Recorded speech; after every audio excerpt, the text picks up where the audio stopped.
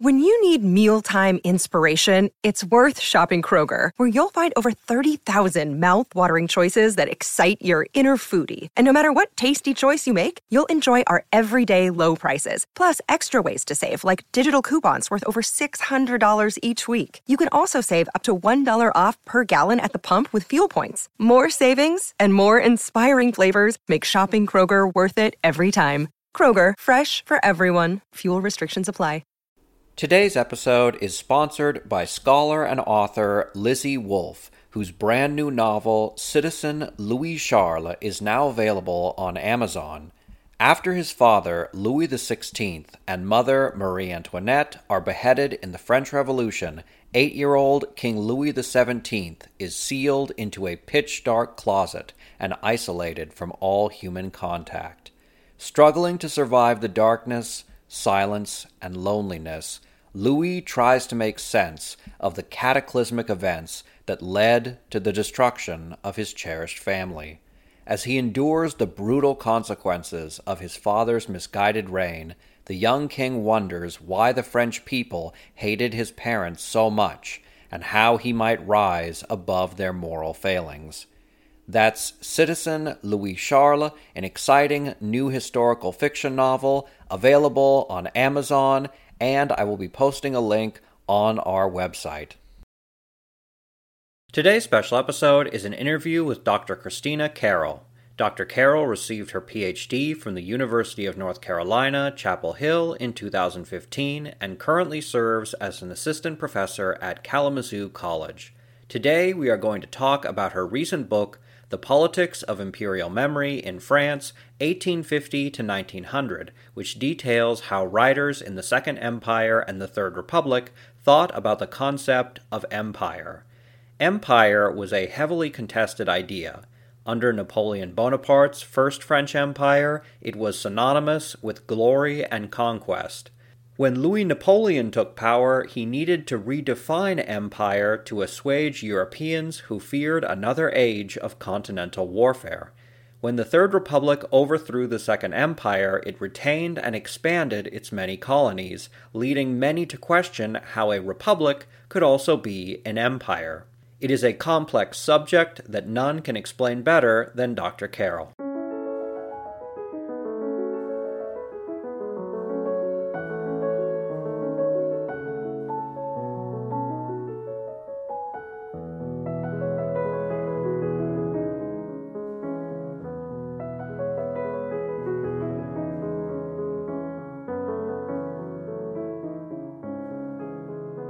Thank you so much for being on the show, Dr. Carroll. Your book, The Politics of Imperial Memory in France, 1850 to 1900, has just come out, and it is a truly fantastic work. Your book talks about the meaning of empire in the second half of 19th century France. You describe how France was simultaneously forging a new empire under Napoleon III's Second Empire, then largely expanded its colonial empire during the Third Republic. Let's start around 1850. What did empire mean to people?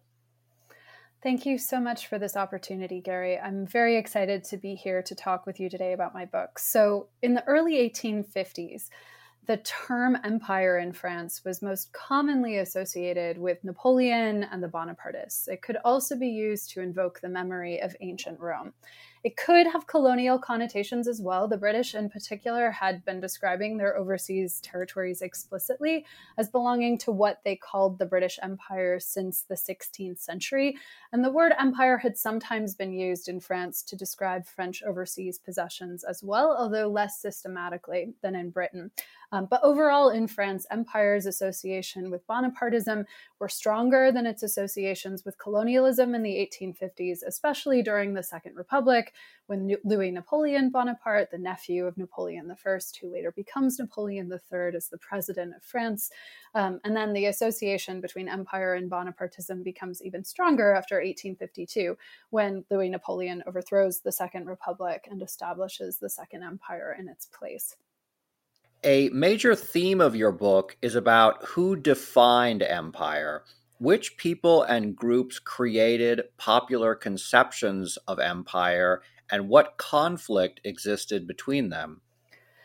So, my book focuses primarily on the question of how empire was defined in French political and intellectual circles. So, in public discourse, basically, which means newspaper and journal articles, official political speeches, government correspondence, colonial administrative documents, theoretical treatises, academic histories, political propaganda. I'm trying to think novels, right?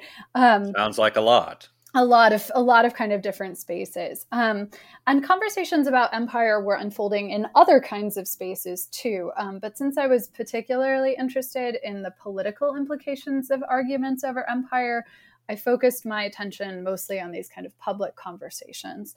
In terms of who was involved, I think something that is important to keep in mind is that while the public sphere that these debates over empire are emerging in, it's expanding in the late 19th century, right? But it remained exclusive and fractured by geography and political orientation.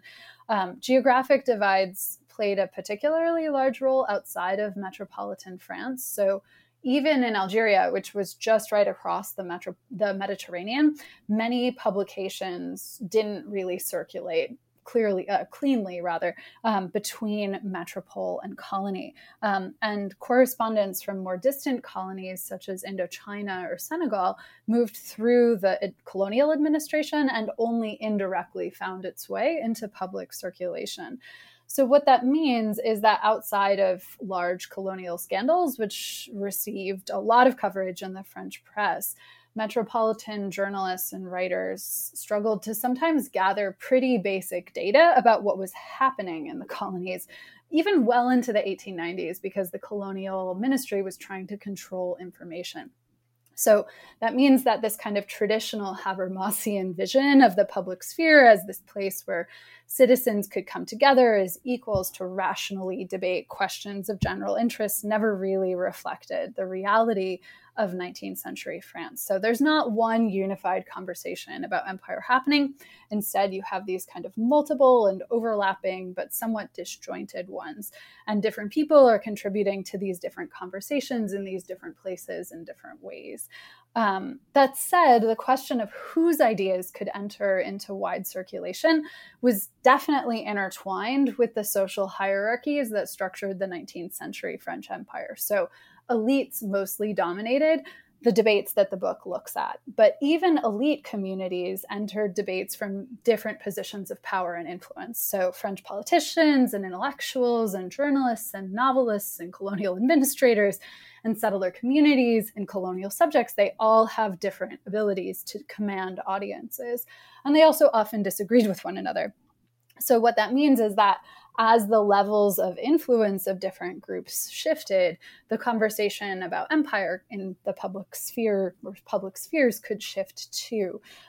So there's this big kind of transformation in the debates that happens in the early Third Republic that partly reflects the fact that settler communities in Algeria are all of a sudden able to command a larger audience in the metropole than they had been able to beneath the Second Empire, because they have these close ties with Republican politicians, while indigenous Algerian elites are even more thoroughly excluded from the conversation.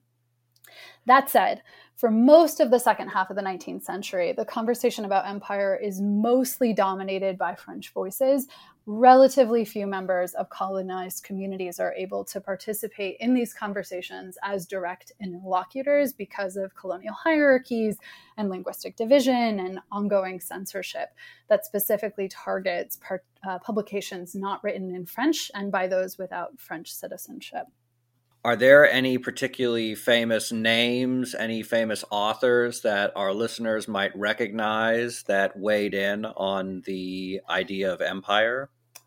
Yeah, I mean, so the book kind of because I'm, again, kind of trying to reconstruct arguments about empire as it unfolds in the public sphere. I look at novels, including novels written by Émile Zola, who people may have heard of, right? But also, Republican political figures like Jules Ferry, and colonial theorists too. So it's a range, a pretty wide range of people. So, how did the Second Empire differ in ideology from the first? So that's a really good question. So Napoleon III himself famously explained the relationship between the two empires by positioning himself as Augustus to Napoleon Bonaparte's Julius Caesar. Napoleon III actually published a history of Julius Caesar in 1865 that made this argument explicitly. So he basically used this analogy to position Napoleon Bonaparte as the general and the conqueror who established the imperial system, and himself as the legal theorist who would institutionalize said imperial system. So the claim here is that there's no difference in ideology between the First and Second Empire. Napoleon III said basically that both Napoleonic empires represented the combination of what he described as the best aspects of the French Revolution. So its belief in popular sovereignty, political expression, human progress, with the guarantee of order and stability. In practice, of course, what this meant was that both empires used the appearance of democratic practices to underwrite authoritarian political systems. So that's kind of on the domestic level. Napoleon III's attempt to define the Second Empire's relationship to the First Empire on the international stage was more complicated. So one of the long-standing Republican critiques of the First Empire had been that the empire means war, which was this kind of popular Republican slogan in the first half of the 19th century that tried to associate, Napoleon with these unending military campaigns. So Napoleon III tried to minimize the importance of those military campaigns when he talked about his uncle's legacy. He tried to assure his subjects, as well as his neighbors, that he, like his uncle, wasn't going to try to conquer the rest of Europe. But at the same time, he's also clearly very committed to restoring the myth of French imperial grandeur. And that was based on Napoleon I's military prowess. So there's definitely some tension there. And especially in the 1850s, Napoleon III kind of tries to weave his way through those tensions by positioning the Second Empire as the defender of nationalities in Europe. So he basically says that the French Empire will bring about a new era of European harmony by supporting nationalist movements across Europe as they tried to find independence from larger empires like the Russian or Ottoman or Austro-Hungarian Empire. And he argued that this support for nationalist movements was the real legacy of the First Napoleonic Empire.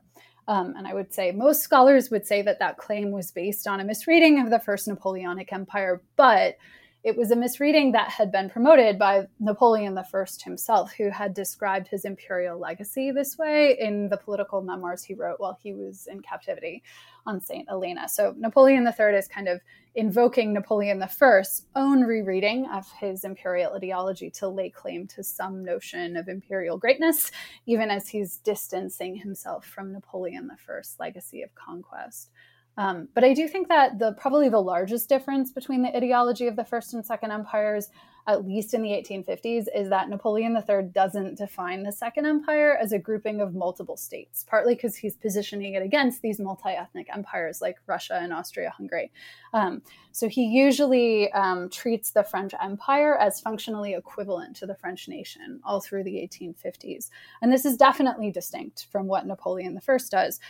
So like Napoleon III, Napoleon I had used empire in opposition to the Republic or the monarchy to refer to kind of a specific political organization in France, but he'd also used it to signify strategies for dealing with conquered territory in a way that Napoleon III really didn't in the 1850s. One area that your book truly shines in is in discussing how the ideology of empire was never a fixed thing, that it often changed and could be adapted to different areas, which I suppose if we wanted to expand this, I think we could say practically every ideology is like that. I know that we like to think of these as having universal ideas, but in reality, most supposed ideologies adapt to whatever situation they're a part of. Mm-hmm. How did the Second Empire change over time, and what events drove these changes? A good question. So during the 1860s, the Second Empire moves into this period of political transition. So economic prosperity, authoritarian control had marked the first decade of Napoleon III's reign. But by the end of that decade, there are growing frustrations within France with both Napoleon III's foreign policy, new frustrations with the economy that lead Napoleon III to kind of rethink the empire's structure and political identity. So he starts looking for new ways to secure prestige abroad and appease dissenters at home. So on the one hand, he passes a series of measures to liberalize the empire's domestic institutions. And at the same time, he also decides that he's going to extend the international influence of the Second Empire, not in Europe, but overseas. And this embrace of expansionism isn't just rhetorical. So in the 1860s, Napoleon III starts to look for ways to increase the scale of the Second Empire. And my book focuses on two main examples. So first, I look at Mexico, where Napoleon III tried to create what he called a Latin empire that would serve as France's ally in the Americas by overthrowing Mexico's existing republican government and establishing Archduke Ferdinand Maximilian, a younger brother of the Austrian Emperor Franz Joseph, as the Emperor of Mexico. And at the same time, he also hoped to recast the Second Empire both as a domestic political program and as a multinational Mediterranean empire, much like ancient Rome. Ancient Rome is always kind of hovering over all of this thinking.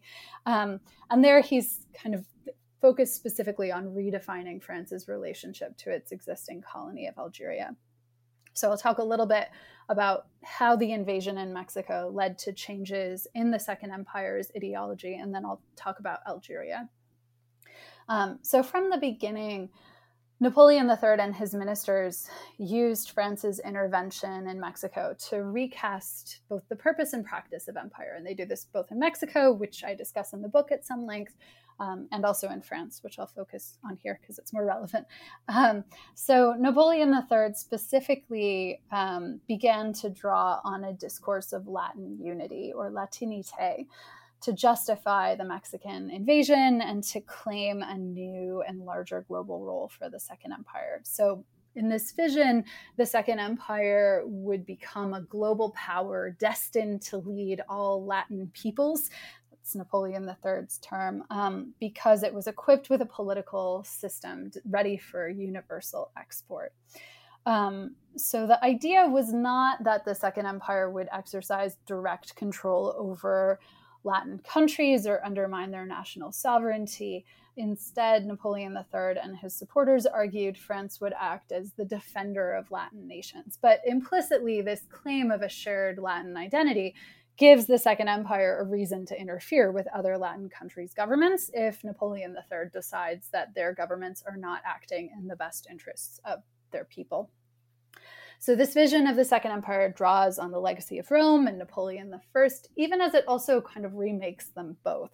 So on the one hand, the description of the Second Empire imagines that Latin nations, Rome's heirs, would come together in a new federative or neo-imperial system directed by France that would restore the Latin peoples to greatness. This is the kind of language Napoleon III uses. And at the same time, it also positions the Second Empire as a model government that could inspire and unify peacefully many of the countries that the first Napoleonic Empire had tried to conquer. So that's Mexico. In Algeria, too, Napoleon III appealed to both the legacy of Rome and the memory of Napoleonic grandeur to try to recast the Second Empire as larger than it was without invoking the Napoleonic legacy of conquest. But Napoleon III envisions empire in Algeria and empire in Mexico in kind of different terms. So His model for empire in Mexico is based on this sense of civilizational unity and the establishment of a similar imperial political system, not on direct political control. But in the Mediterranean and Algeria, on the other hand, his imagined empire would directly incorporate what he himself described as many diverse peoples. And I think in a lot of ways, this tension sharpened the tensions in the conceptions of empire and nation that Napoleon III had faced in Mexico. So the question kind of becomes, even following Napoleon III's own logic, how could an emperor who says he's devoted to liberating peoples and guiding them on the path to national independence, how can he justify ruling, let alone conquering, non-French peoples? And how would such an empire remain distinct from these multinational Russian, Austro-Hungarian, and Ottoman empires that Napoleon III spent a lot of time talking about as oppressive? So in 1863, just 1 year after the Mexican expedition began, so this is happening at about the same time, Napoleon III works through these questions in a public letter to Algeria's governor general. He says that Algeria is not a French colony. Instead, he says it's a Royaume Arabe, or an Arab kingdom. And at the same time, he positions himself as the emperor of both the French and the Arab peoples. So this argument that he makes, that Algeria is an Arab kingdom distinct from the French nation, it clearly emerges partially from this commitment to the politics of nationality, but it really does deviate from the vision of the Second Empire that Napoleon III had long promoted. So early in his reign, as I mentioned a moment ago, Napoleon III had treated the French nation and French Empire as equivalents, essentially, right?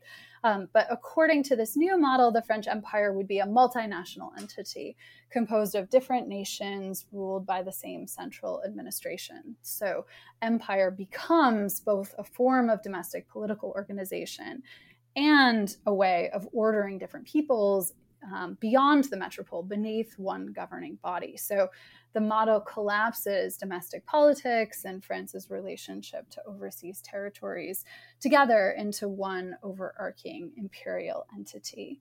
So there are some things that are similar, I think, about both of these visions, both La Trinité and Napoleon III's plans for a multinational Mediterranean empire centered in Algeria.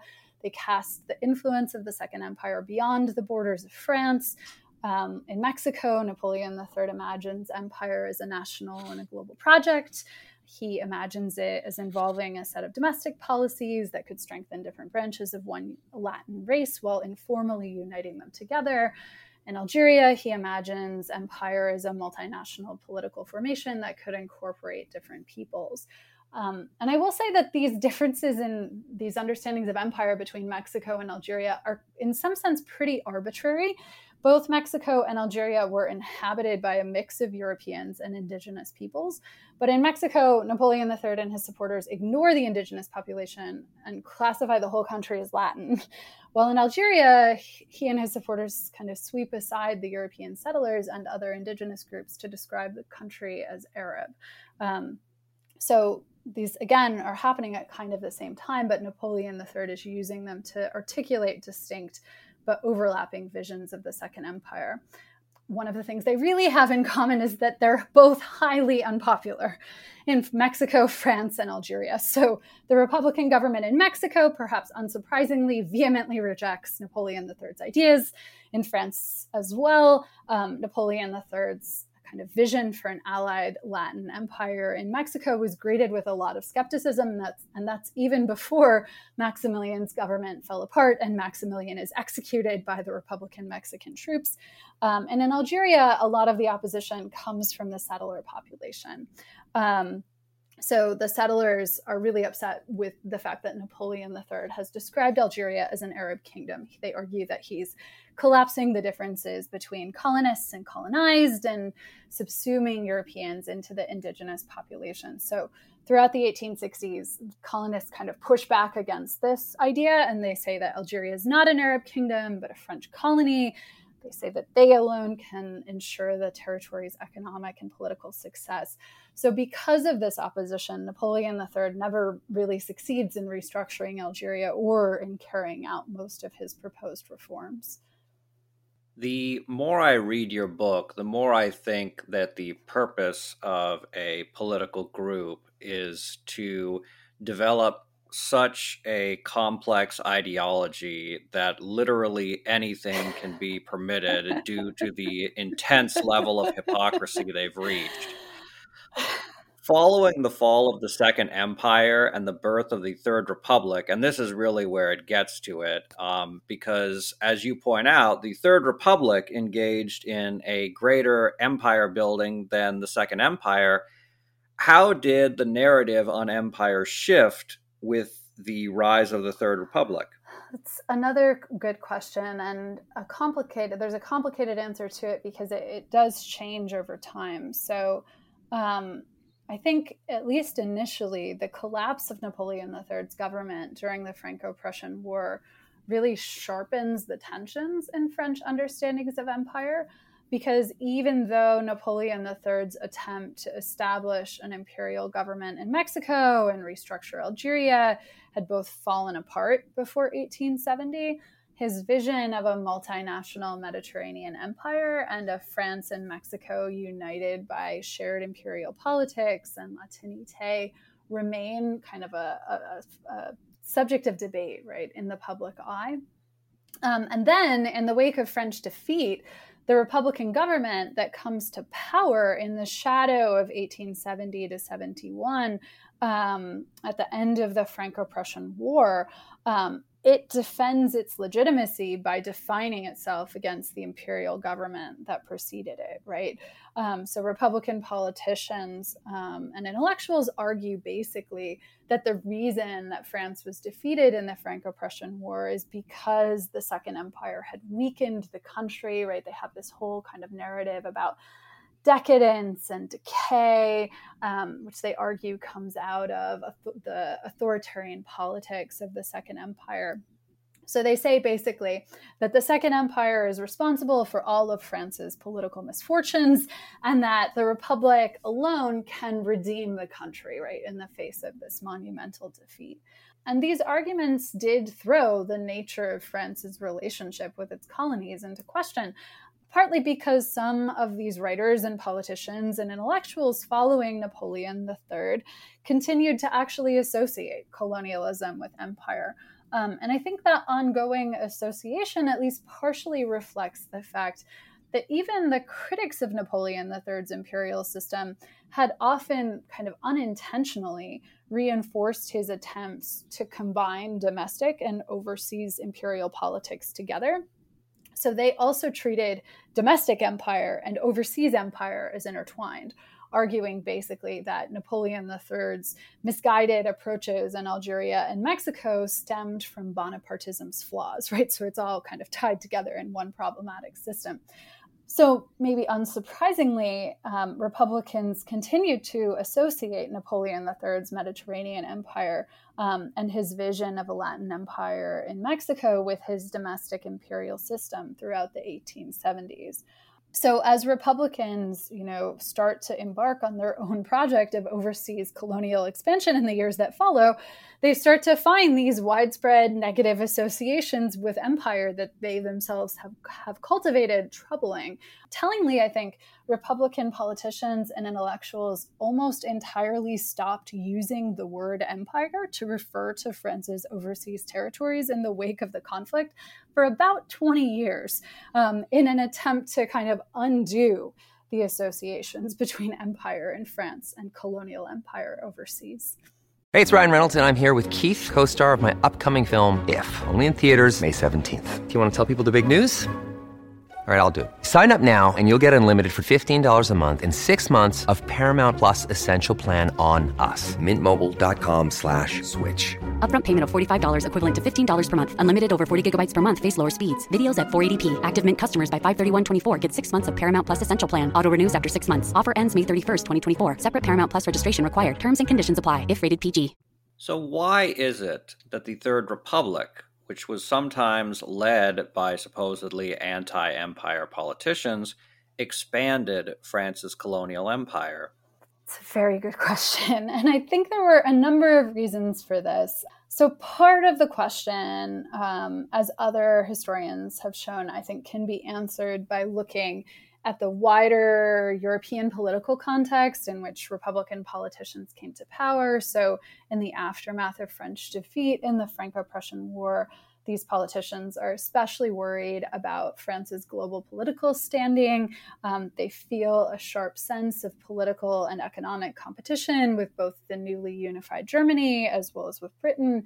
And this sense of competition becomes increasingly focused on colonial questions over time, especially after the 1884 to 1885 Berlin Conference, which establishes a set of rules for colonial conquest in Africa in particular, and thereby, I think, helps make said conquest seem inevitable, even as it helps solidify a consensus that war and conquest and domination outside of Europe are morally justified and different from their counterparts within Europe. So there's this increasingly sharp differentiation between empire within Europe and empire outside of Europe that's emerging in different European intellectual contexts at this moment. That said, it's definitely clear that French Republicans are not just responding or reacting to wider shifts in European politics, they're also playing a central role in making those shifts happen in the first place.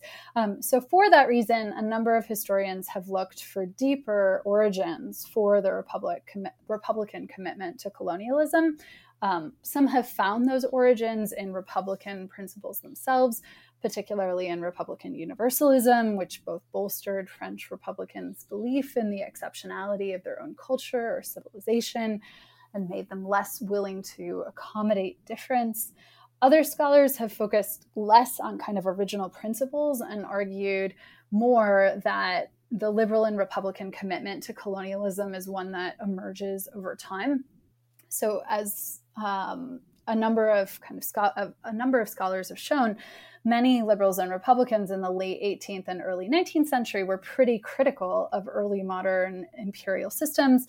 They described them as tyrannical and as exploitative. They contended that their reliance on monopoly trade and enslaved labor undermined liberty both overseas and at home. But some Republicans, at least, came to believe that the abolition of slavery basically solved the problem of colonial exploitation.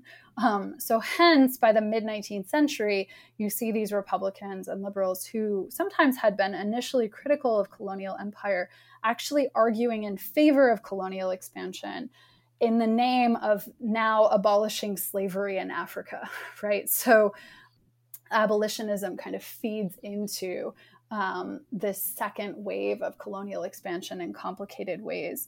I would argue, though, that the Second Empire of Napoleon III made these kinds of arguments more difficult for French Republicans to make, at least for a while. So his attempt to combine domestic and overseas empire into one unified theory of empire collapsed in the face of opposition, but as I said, I think a minute ago, Republican critics themselves conflated these different aspects of the Bonapartist empire as they drew on these older liberal arguments to say that Napoleon III's warmongering adventures, as they like to call them, and his despotism at home were linked together.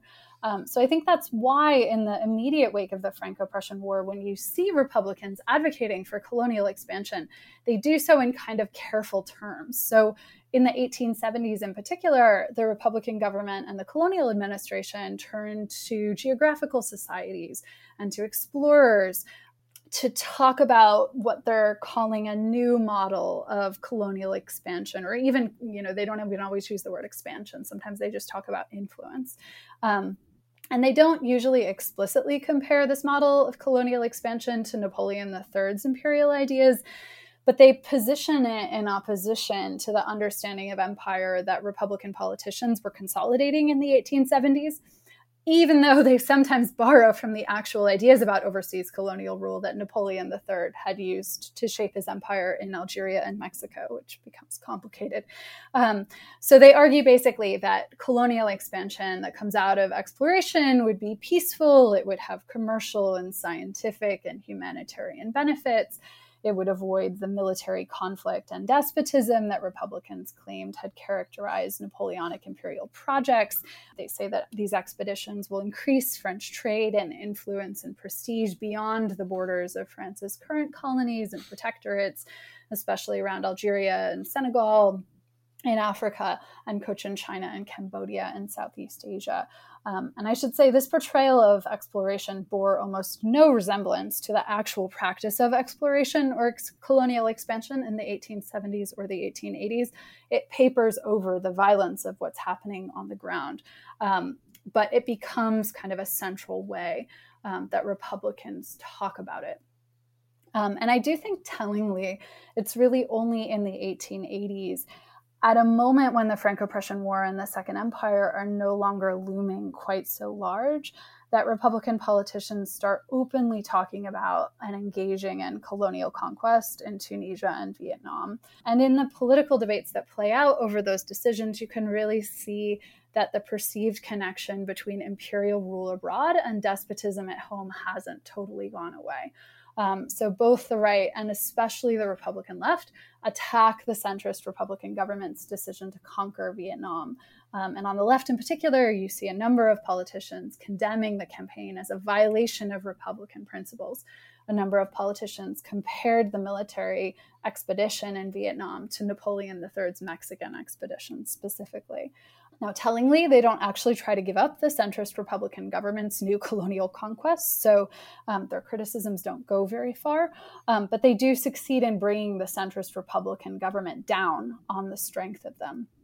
And it's really in response to these renewed critiques that centrist Republicans start trying to explicitly defend colonial conquest, usually either by arguing that colonial conquest was an apolitical endeavor. So they say, colonial expansion, colonial conquest has nothing to do with political principles or political parties that might be relevant in France. That's kind of one line of argument. So it's based on this strong differentiation between politics in Europe and policies outside of Europe. Alternatively, and sometimes simultaneously, they also argue that it doesn't violate Republican principles. So these two arguments are contradictory, but ultimately, they're pretty successful. So in the 1890s, the Republican government sends a military expedition to Madagascar, and the whole thing is a military debacle. But while there are lots of attacks on the government's strategy in Madagascar, there's not the same kind of criticism of the principles of colonial conquest.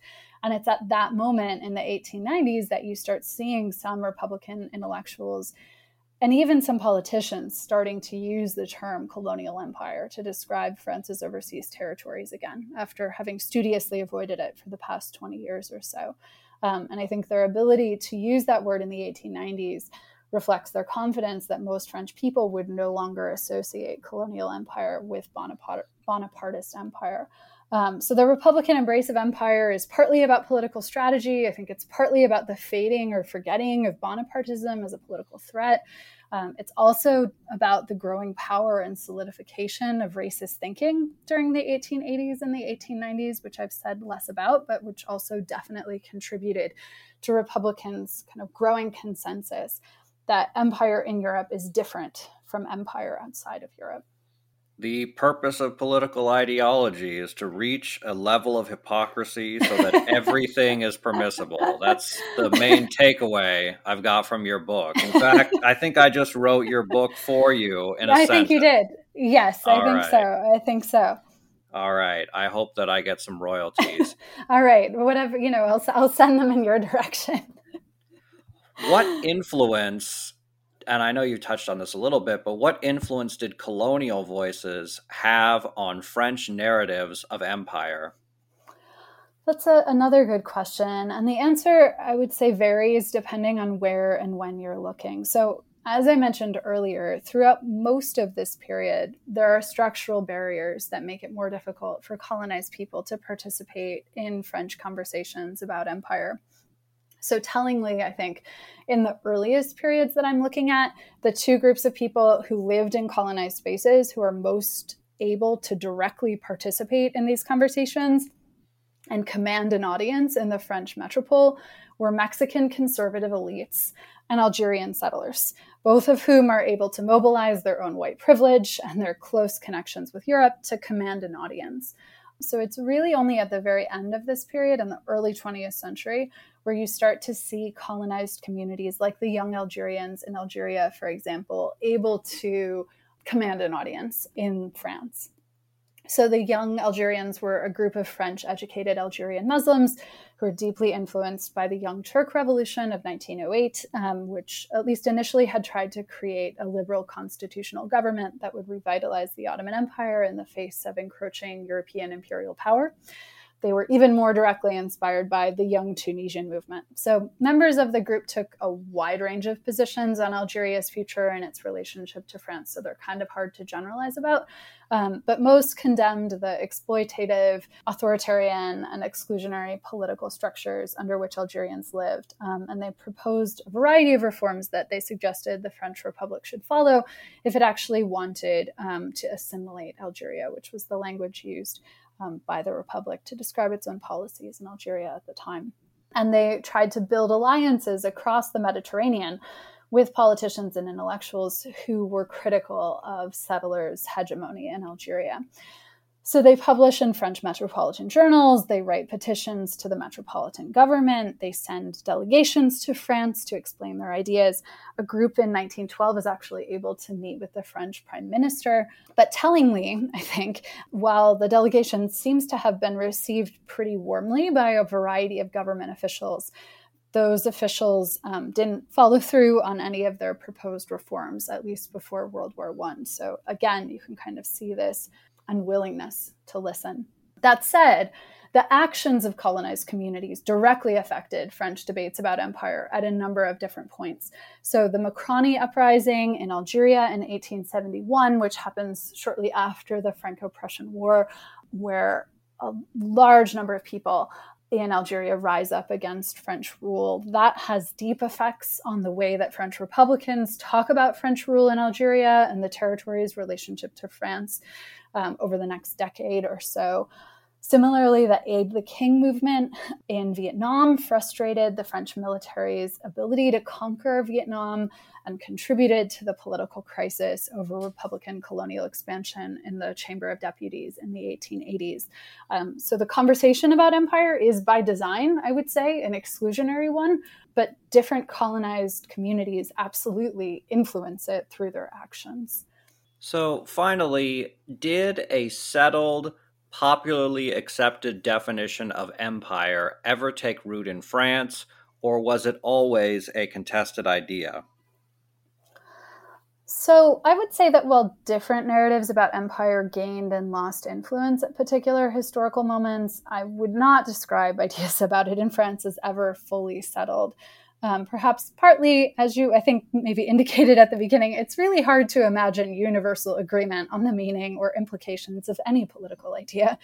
But while my book does trace the growing acceptance of the term colonial empire in the 1890s as colonial advocates start rallying around the idea, it's clear that even at that moment, there are still uncertainties about the term's political implications in Republican France. Tellingly, I think the French government only adopts it formally. They only start describing the colonies as the French Empire under the fascist Vichy regime, which I think that it does indicate that Republican ambivalence about empire did not entirely disappear, even in the early 20th century, when most scholars would agree, I think, that the popularity of the colonial empire in France was probably at its height. And then in the decades after World War I, you see this new wave of criticism originating especially from groups in the colonies, as well as the Communist Party, who are again highlighting the contradictions between Republican discourses and imperial practices. And their voices remain still relatively marginalized in the interwar years, but they become stronger again after 1945, as peoples in France's colonies increasingly demand access to full citizenship rights and attack the premise of empire itself. And in response to that criticism, Republicans again try to redefine empire and rearticulate its relationship to the French nation. Revolution, partly by turning away once again from the term empire and toward alternative constructions of France overseas, the French Union, the French community.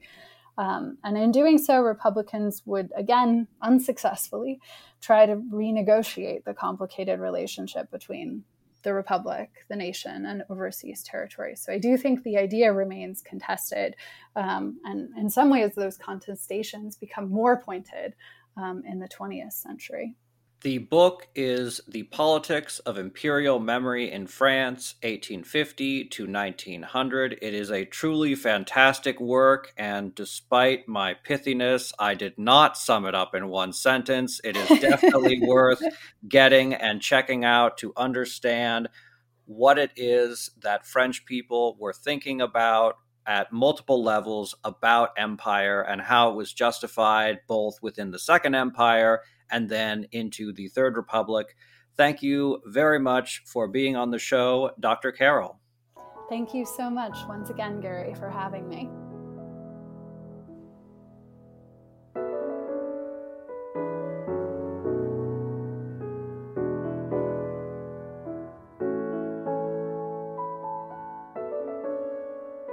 As always, donations keep the podcast going. So if you would like to make a one-time donation or become a patron, please consider doing so. Thank you very much for your continued support. Welcome to Anthology of Heroes, the podcast that explores the most pivotal moments of history through the eyes of those who lived it. In this podcast, we don't spend our time recounting facts and dates. Instead, we follow in the footsteps of national heroes, kings, or ordinary people who lived and breathed the moments that shaped our world. We're not hemmed in by eras, borders, or religions. Instead, we seek out the tales of those who defied the odds and fought passionately for their beliefs. Whether they're right or wrong is up to you to decide. From Vercingetorix's doomed rebellion against Rome, to Osceola's unshakable war against the USA, all the way up to the inspiring Sobibor concentration camp uprising in World War II, each episode is an immersive listening experience, blending music and sound effects to really draw you into the story.